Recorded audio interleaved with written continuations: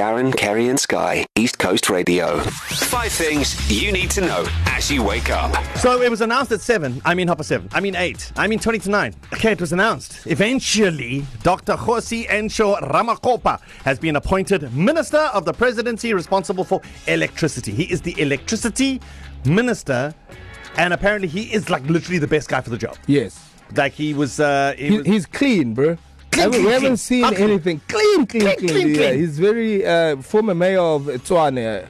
So we will see how that works. But for me, I just want to say on the timing thing. Yeah. It was probably one of the earliest reshuffles we've had, because usually they happen like after 9. Yeah. So I'm okay with No, that. but the appointment, the diary blocker was 7. Yes, but he did apologize. Okay. He did. Okay, Did you watch the whole thing? Yeah. My favorite part was Spimandla Goke. Yeah. Interviewing the Secretary General of the ANC, and the President walks past and he says, I'll be back with you now, Fikile, just stand there. Yeah. President, can you... No comment. Okay, back. Okay, Fikile, as the second choice to interview, by all means. But can we talk about this later, the reshuffle? When would you like to talk about it? After 8. Okay, we'll talk about it after Yes. 8, and even after that, but like... Precisely after that, at about 20 to 9, we'll even get our news editor in, Marius van der Walt. Sure, Marius?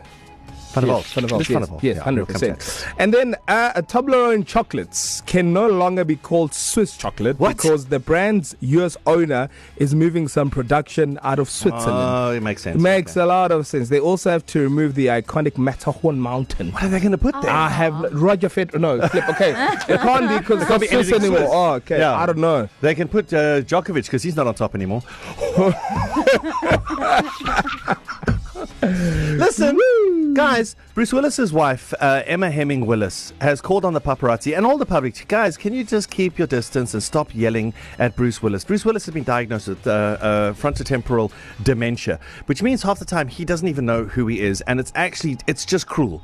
So the guy would like to get out and about and just carry on with his life. Can you just this once not be the paparazzi and just leave him alone? Just stop shouting out his name, stop calling him. Half the time you're calling him and he's like, that's not me.